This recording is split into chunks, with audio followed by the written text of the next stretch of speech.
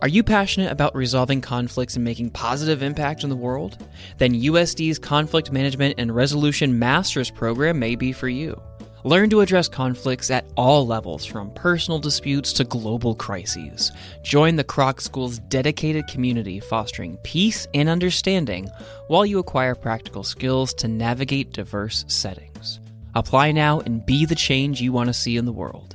Visit sandiego.edu/peace/VOSD. That's sandiego.edu/peace/VOSD.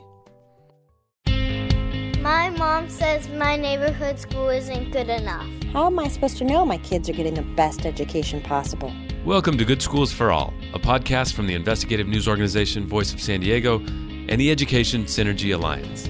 We cut through the jargon and polarized debate to get you the news and ideas that matter.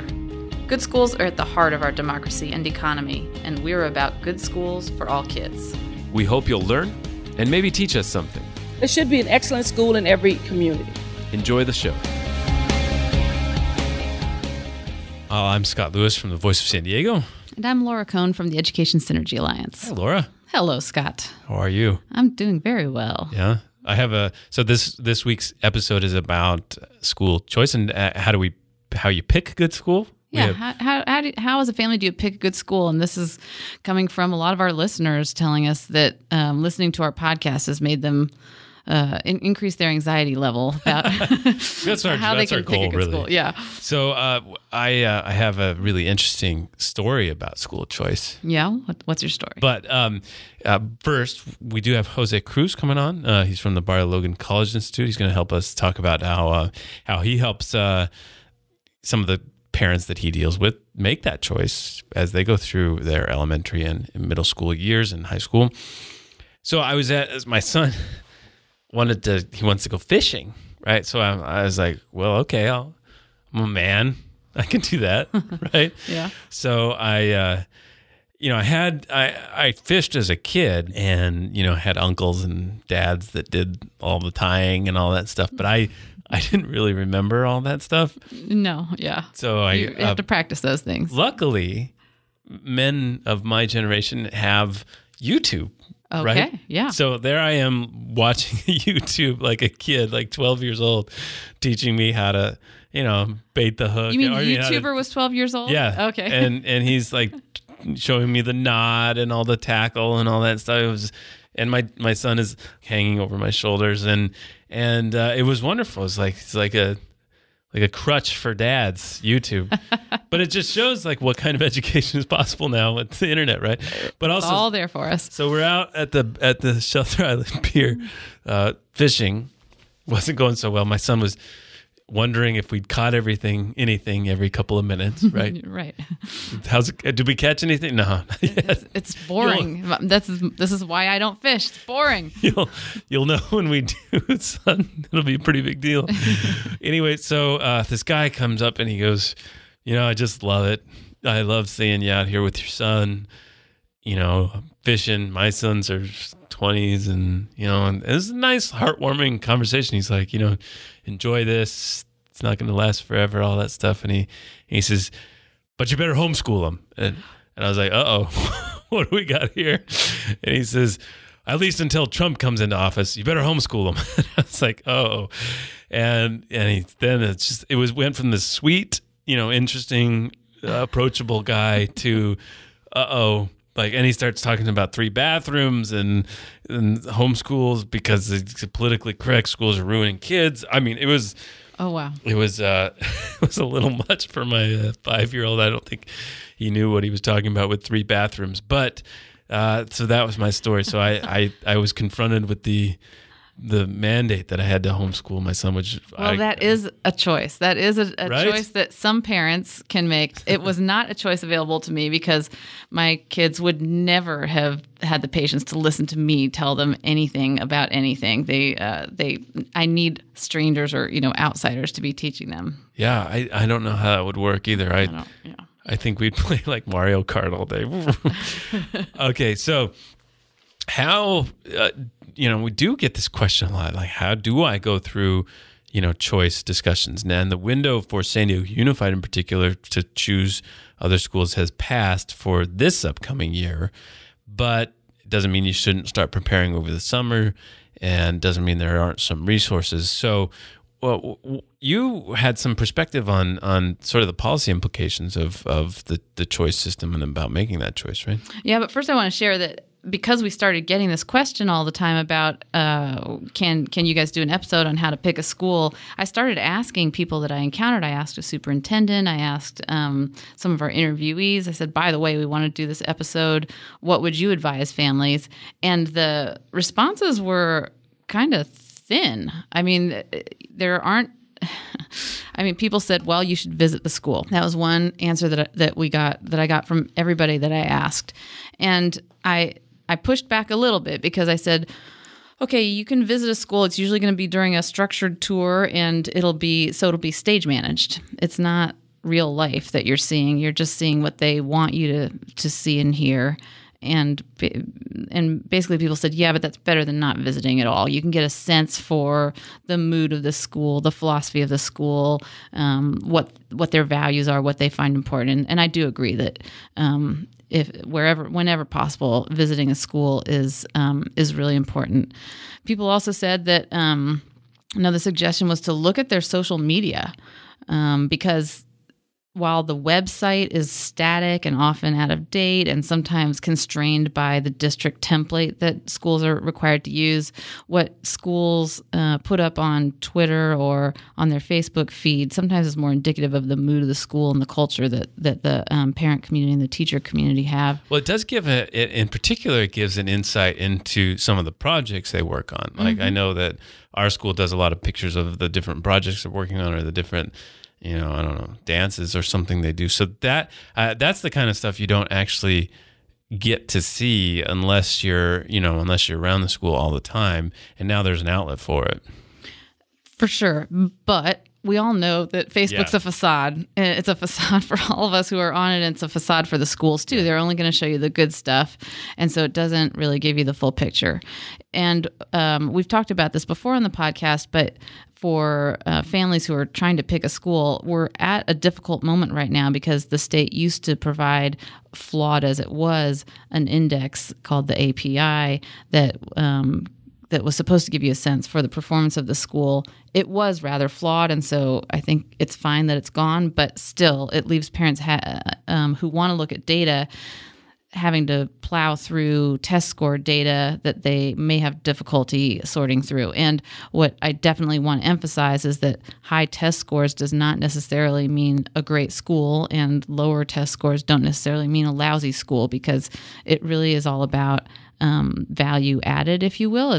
It's given the kids who are in the school, how much is the school supporting them to grow and get better, no matter where they start. And so if you're a school that gets a lot of high income, capable kids, and so they're good when they're performing well when you get them, and they're still performing well at the end of the year, that doesn't mean you've added a lot of value in their education. So is there any way to get any other data, like on graduation rates or on like college entry? Like all the charter schools we talk to, they're always like, well, 90% of our kids go to this or that. Yes. Is there that data available for traditional schools? It is. And again, at this point, it's not easy to find. There's a website called Data Quest on the California Department of Education website that has all of that information, a lot actually, of information that you can look at about your school, not just the test scores for each grade level and for ethnic and gender subgroups, but also graduation rates and teacher levels of teacher education and a whole bunch of stuff. And when you found that stat on my school, how it did well as far as not having a big achievement gap between races, where did you find that? That was actually a special study. Oh, okay. I can't even remember the source of it now, but yeah, it was a special study that someone outside of our community did. It's almost like there's a space for a podcast or a news source to gather the best resources possible for cataloging all the ways to make a choice on this. There is, but also relief is on the way, I should say, because the California State Board of Education, we interviewed Trish early in our podcast lives. She and her colleagues are developing a new school accountability system that is going to, instead of providing one number that basically represents test scores, they're going to provide some kind of report card type thing that incorporates all these important dimensions like attendance, like student and parent surveys, also test scores, graduation rates, A through G completion, all these things that we know are important. They're going to figure out a way to present them to families that in a way that's digestible for both accountability purposes and to support families in picking good schools for their kids. And were you, are there ways to actually evaluate private schools? Do they provide the same kind of tours and stuff? Let's say you can think about affording them. What would be the first steps to evaluating them? Of course, they offer tours. I mean, they have to market themselves. You are their customers, and so they're a well-oiled machine at presenting themselves to you.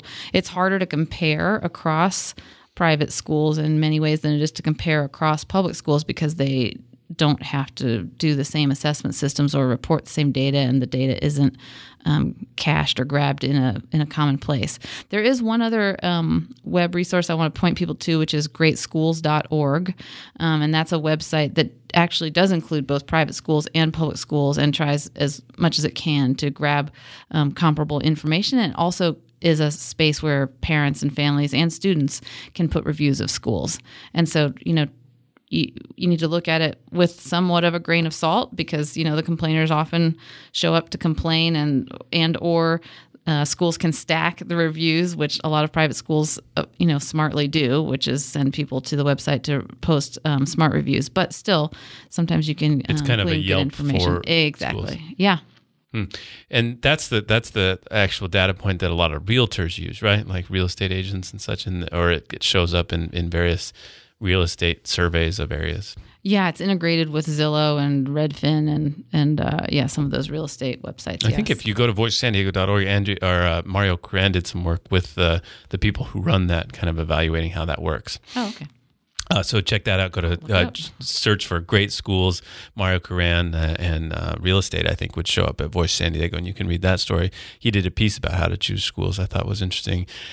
So there's all kinds of options. We didn't really give you a path, but if you've had experience, please let us know how you made the choice. We'd love to hear how you did that. Call us at 619-354-1085. Again, that's 619-354-1085.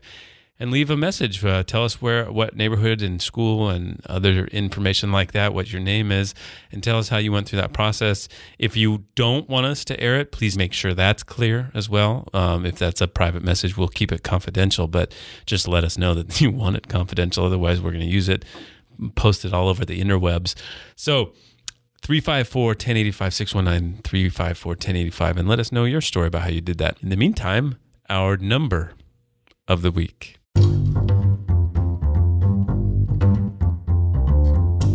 So we're going to reprise a previous number of the week, which was that 42% of parents across San Diego Unified School District are choosing to send their kids to schools outside their neighborhoods, sort of their neighborhood assigned school. Now, we've talked about that before, but we got a little bit more context, too, on how that compares.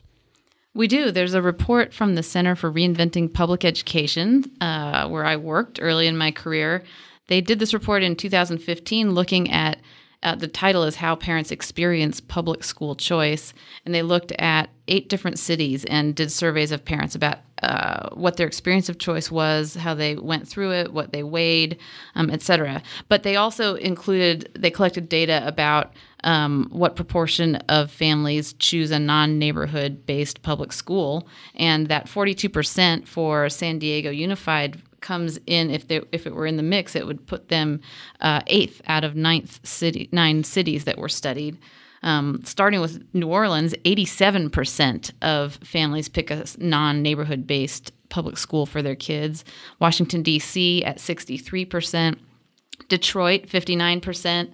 Philadelphia 57%, Baltimore 55%, Cleveland 50%, Denver 50%. So only Indianapolis was less non-neighborhood school choice than San Diego at 35%.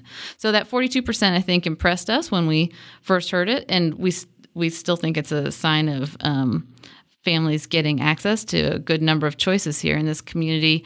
But there are many cities where families are exercising that choice even more heavily than they are here in San Diego. And as the report I think shows, as you were talking about, there's some traits that go along with who decides to make this choice, and it tends to go along certain demographics, right? It does. So for reasons that we will get into, the choices are made more by parents with higher education by a significant gap. I think in New Orleans, the gap is about 17% between families with college education and families with high school or less education. So the more education you have, the more able you are to exercise your choices. All right. Or what's working?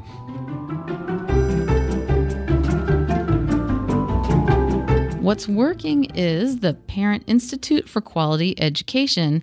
PK is a program that's headquartered here in San Diego. It's been in our community for several decades. The head of it, David Valladolid, has been the executive director for, I think, most of its life. And it trains parents. It empowers them to be positive and productive parents for their kids in public schools, including how to make smart choices among their school options. So PK is a great program. It's been it's spread to other communities across California and across the nation. So it's really important to help parents learn about how to navigate the system. All right, stay tuned now. We have Barrio Logan College Institute Executive Director Jose Cruz.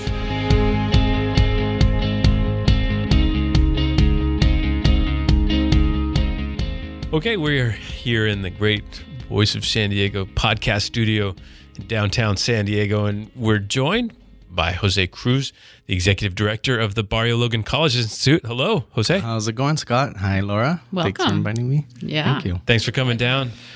So let's get some background. So what is the Barrio Logan College Institute?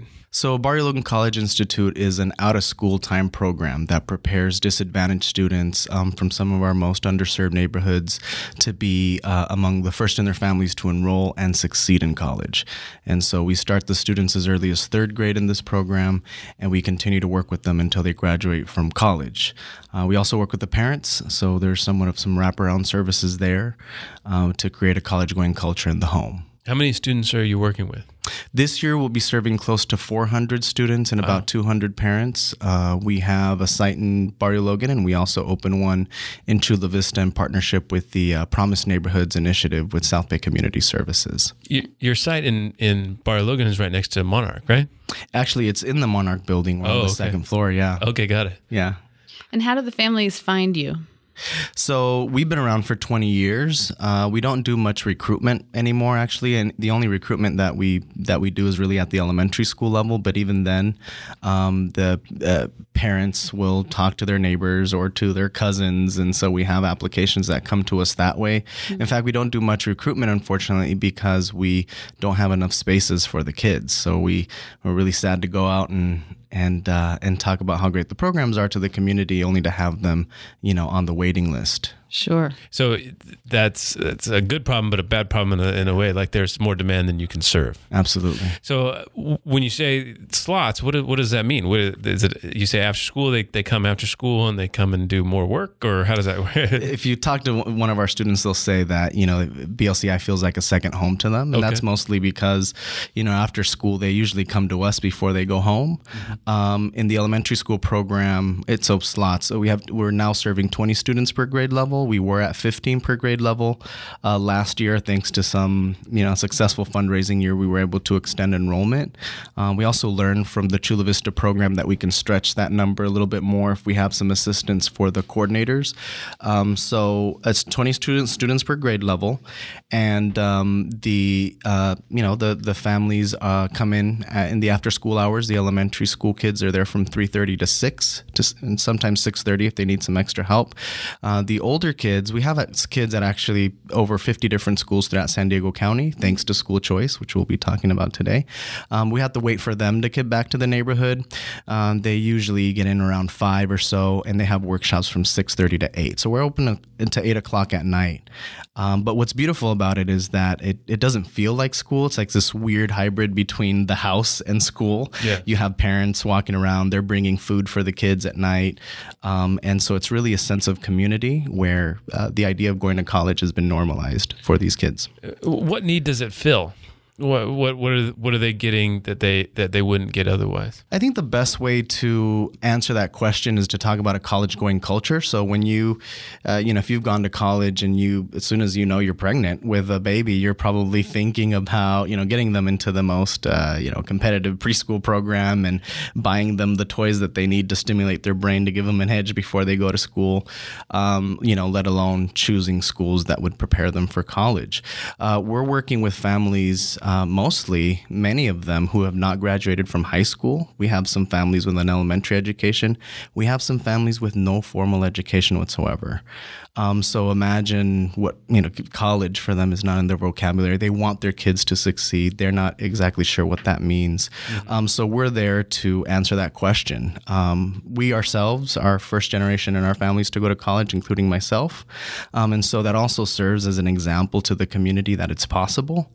And then when you throw in we have a 100% success rate of sending our high school graduates to college, 88% straight to 4-year universities. And the pictures of them are on the walls, and they come back and they work, and they're working with the little kids. It's very real. It's very tangible.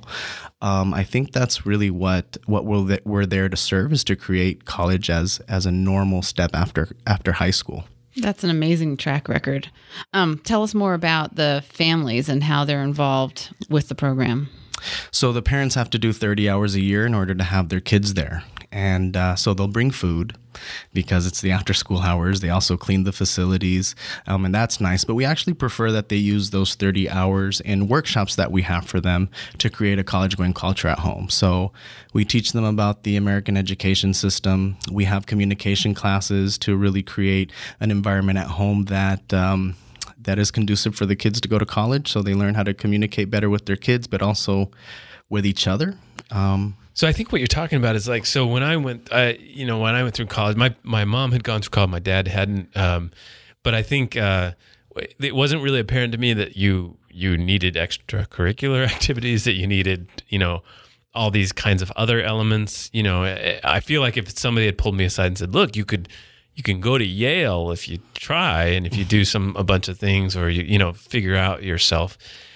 Is that what you're talking about? You're kind of giving them an idea of what they would have to do to get through this process and help them understand why it would be valuable to. So, I mean, if you, in more concrete terms, our programs are based on what we call the ABCs of college success. So A is for academic support. We want to make sure that they're doing well in school, and we want to help them choose schools that are rigorous enough for them to help them stretch, but that aren't at a level where they're just going to not succeed at that school. So that's the academic support. That looks like tutoring, that looks like workshops that are focused on whatever the needs of that particular cohort are in any given year. B is for behavioral development. We believe that being successful in life is much more than just getting good grades. So we teach kids to set goals for themselves, even interpersonal skills, how to shake someone's hand and how to talk to adults and recruit them as your quote unquote personal board of directors as you're developing your career. And then C is for college knowledge. And so that's, very clearly, this is what you need to do to get to college. These are the classes you need to take. This is the difference between a community college, a CSU, a UC school. Here's what a FAFSA form is. Here's how to fill it out. Exactly. Yeah. Exactly. So we have you on the show about school choice. How do you pick a good school, really? So it seems like the people you're working with are at the very heart of that issue, about that problem, about schools that they might not be excited about, might be actually scared of, or might be otherwise intimidated by the rumors about them, or just the idea that they're not good schools. And so they have to make a choice about whether to go to the neighborhood school or whether to go to a charter school, whether to go to a traditional school outside their neighborhood. Right. How do you help them make that decision? What kind of things do you go through for some of the kids in elementary and junior high? Sure. So as soon as a kid finishes our program in the 5th grade, that cohort goes through school choice training, if you will, along with their parents. So really? We actually open the BLCI up and we bring in some of our partner schools, like High Tech High or San Diego High has come as well. Some of our private schools that we send our students to as well will come, and they'll do a presentation for the families. Of course, not all the schools that are options can come to BLCI to do this, but so we also print out the enrollment guide for our parents, and that's available on the district's website in both English and Spanish, and we go through that guide with the parents so that they know what their choices are. What's important for us is that parents know what their choices are. We understand, for the most part, school choice is not as controversial as it used to be, but there is still some controversy around school choice because, of course, when you're taking a kid from the community and sending them outside of the community, the funding follows the kid. And so essentially, you can weaken the school by pulling resources away, but then you're also sometimes pulling some of their highest performing students. However, while we recognize that and while we have some efforts to help neighborhood schools improve, our primary focus is what the family needs right here and right now. And so, unfortunately, we don't think that because us adults are trying to figure it out that the kids should be in the middle of us figuring out how to improve the neighborhood schools. And so if the options are available, we just want the families to know those options. So, Jose, is that something that your families worry about, or is that just something that you worry about at night as you're falling asleep? It's kind of both. And we have families, sort of across the board with different ideas. So some of them still want to keep their kids, close to home. It's walking distance from home. And we respect that and we encourage that as well. We have a great relationship with our local K through 8 school, Perkins Elementary. So that's great. Some parents want something a little different for their kids. And so they'll send them to, or will recommend a school maybe close to the neighborhood. Albert Einstein ends up being a pretty good option for some of our Barrio Logan families as well. But do I stay up at night? Well, I mean, it's somewhat personal to me because I'm a product of school choice. I grew up in City Heights in a single-parent home, and my mom did not want me to go to my neighborhood schools. So at that time, you had to be into a particular program to allow you to access school choice, and there was a program called the VEEP, Voluntary Ethnic Enrollment Program, I think, and it was to diversify some schools in the suburban areas. So I ended up going to De Portola Middle School and Serra High School, which are in Tierrasana, and I was bussed out. They provided transportation. That is no longer the case now with school choice. And I think that because of that, I had some opportunities to go on to college, be the first in my family to do so, and then come back to the community and serve. So you look back on that choice as something that changed your trajectory. I believe so. I mean, it's hard for me to say because obviously I would have gone to Wilson Middle School and I would have gone to Hoover High School, and I don't want to, speculate as to what that would have been like. It's very different now than it was then. Hoover has some great programs now that were not in place when I was going to school. But, but anyway, I definitely feel that, that I wasn't, going to college and at Serra High School was normalized. A lot of students were doing it. It wasn't rare. The graduation rate wasn't low. I was one of the students that was bussed out, and I think there's a label that goes with you when you're a kid not from the community. But I actually, funny enough, I felt that more at the middle school than I did in the high school.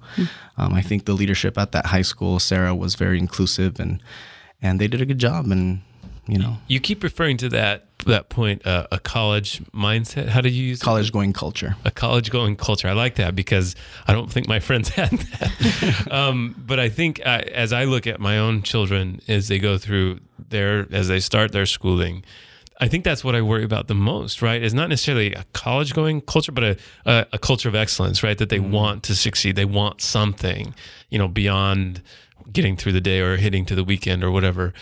How do you identify that in a school? How do you identify that it has a culture? Because I feel like there's no test score that shows that. There's no tour that could really display that. It feels like, how would you identify that a place has a college-going culture? College-going culture actually refers to life not only in the school but outside of the school. Yeah, so it's the idea that it's the conversations, it's the clubs, exactly. Everywhere you go, actually your neighborhood. The fact that your parents went to college, then they're talking about going to college. It's just that you're consistently confronted with the reality that college is the natural next step after high school. But for schools, it's no secret. A lot of them sort of tout their college entry rates for some of their students. So for example, Preuss, we have some students at Preuss, and we know that that's a college prep. That's all about getting disadvantaged kids into college. That's a charter school that's sponsored in part through partnership with UCSD. That's correct, and on the campus as well. So we have some students there. We have some students at the high-tech high schools, which also look to create that bridge. And then even at some of the public schools that we have our students at, we have some students at Point Loma High, which it's a traditional public school, but it does a pretty good job with our students. And again, that they're getting that in the schools, and in fact, they have to do the A through G courses now that are required to get into a California State University or University of California. And so most of the schools will offer that curriculum. We just support them on the back end and make sure that it's challenging enough for the kids to go to college. Okay, so walk us through how you coach families on how to pick a school for their kid. What are the mechanics of it that you advise from the family perspective? So you're a student. So you have a student in the 5th grade, or you have a student now in the 8th grade, and it's getting close to. We start promoting this in September and have a meeting with them in October. So that by the time they finish that particular school year, they know what school they're going to go to, even though the applications, I think, are due in February. So we start a little early with the education. But what we do is we'll teach the families about school choice, about their rights. Then as I mentioned, we'll bring in some of our partner schools to present to the families about what their options are. And then we go through the enrollment guide with them and help them understand what their options are. We even help them with their applications. So as I mentioned, some of our families don't speak English or they don't know how to read.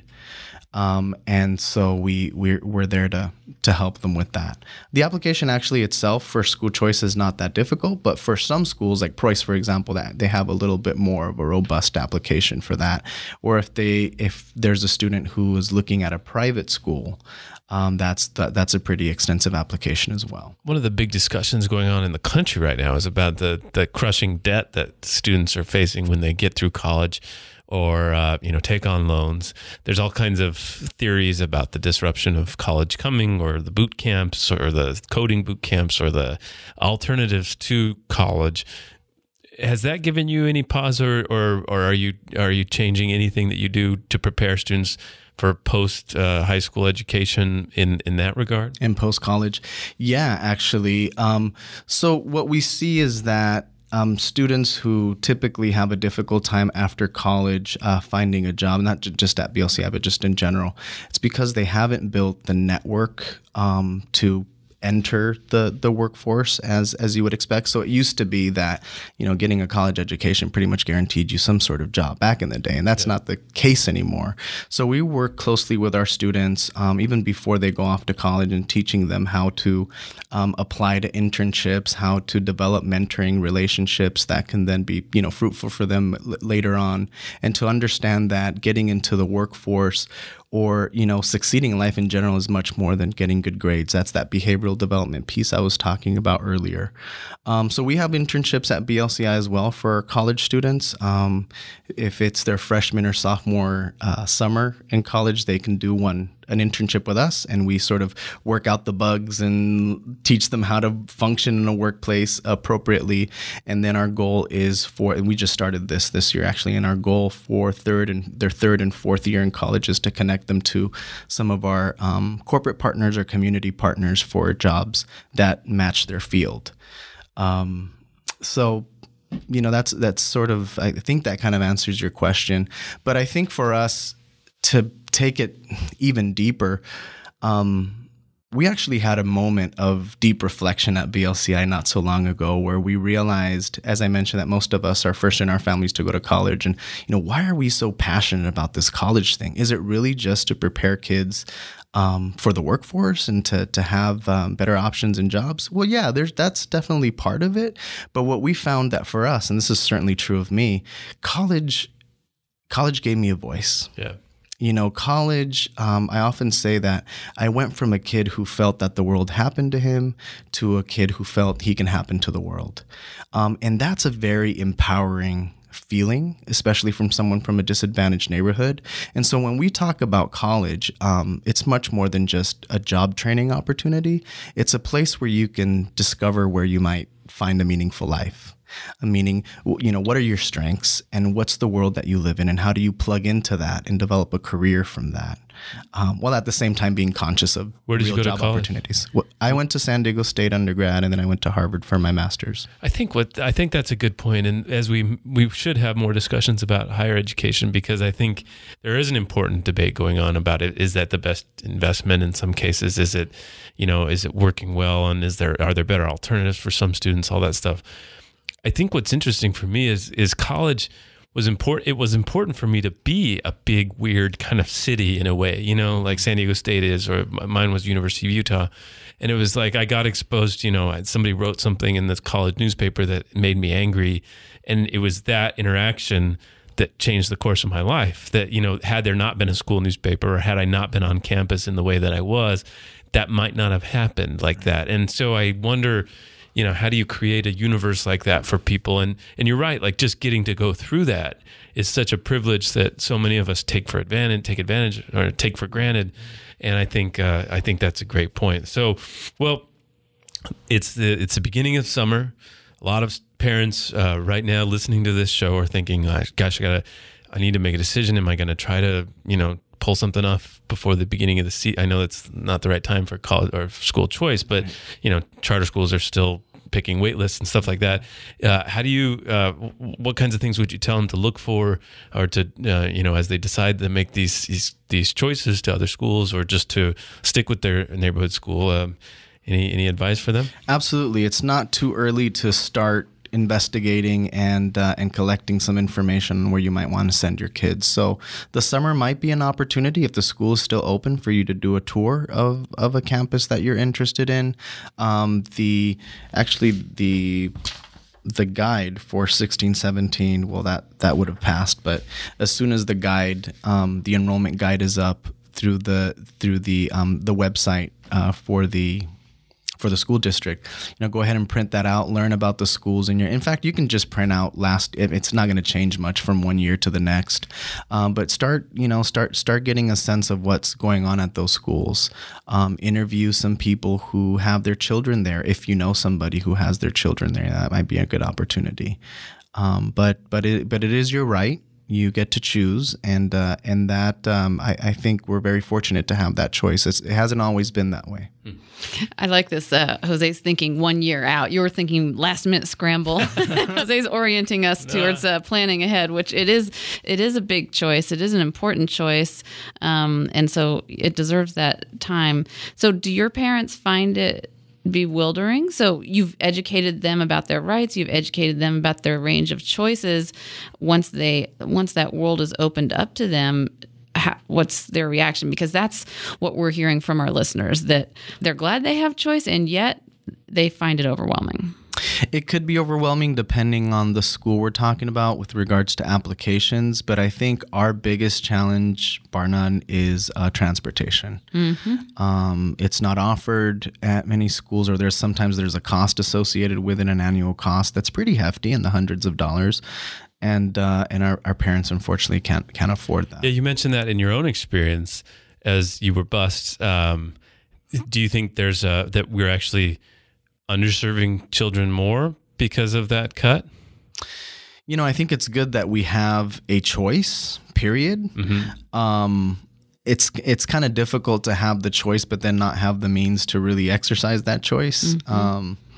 It's the same with even, private schools, for example. We might get a student into a private school, but if there's no funding, there's no way our parents can afford to pay for the tuition for private school. So it's great to have these choices, but if there's no means to do it, then it's, it feels like lip service sometimes. Is there anything BLCI can do to help with that? Do your students ever carpool to a school of choice or anything along those lines? That happens, or we can provide public transportation resources for the students. Most of the time that's what happens is our students just use public transportation, or they do carpool. Yeah. That happens pretty frequently. Well, you mentioned you're at capacity at about 400 students. Do you have dreams of growing? Is there any way that people can help? We do have dreams of growing. So one thing that we found with the Chula Vista, so the Chula Vista model is a little different because it's actually in a school. It's during the after school hours, but we also do in-class tutoring. We have a parent program that's open to all the students or the parents at the school. And we have some leadership programs there as well. So what we're looking at is, the BLCI model, which is actually in the community where the kids live, what things are transferable over to school districts, and how might we partner with other school districts to provide a service that is more cost effective than what we're doing in Barrio Logan. However, the Barrio Logan, it comes with its trade-offs, because the Barrio Logan program works so well because the families in the community feel like this is a family and it's outside of a school. So whereas when we have the programs in a school, sometimes it feels like an extension of the school day to the kids, and that has an impact on their performance in the program. Nonetheless, our Chula Vista program has been very successful. Just our first year, our students grew 2 years in their reading scores, our third graders, and surpassed students that were not in the program. That's amazing. So that's, and it was less than a year. It was, I think, 7 months, because we started into the year already. How much of that is like, a lot of this same thing comes up sometimes with successful charter schools. It says, well, the response will be, well, they have active parents who care about it and therefore are obviously going to be predestined to do a little bit better. And so it would seem like your parents would also be perhaps more engaged and might have more success that way. But that also sort of belies the idea that just because they're underserved or growing up in some of these poor neighborhoods, that they won't be able to succeed, because once they're provided the culture that you're describing, they do. Absolutely. Yeah. There's... I hate to generalize, this is what people from underserved neighborhoods, this is how they are.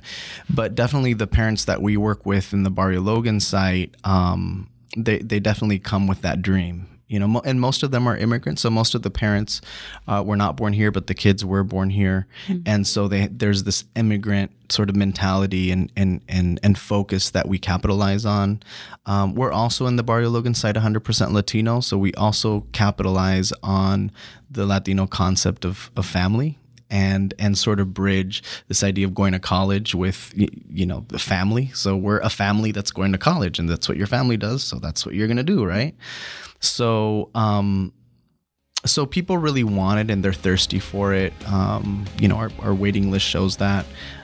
We just need to be able to provide the resources to help more and more families. Well, Jose Cruz, the Executive Director of the Barrio Logan College Institute, thanks for joining us. Thank you for having me.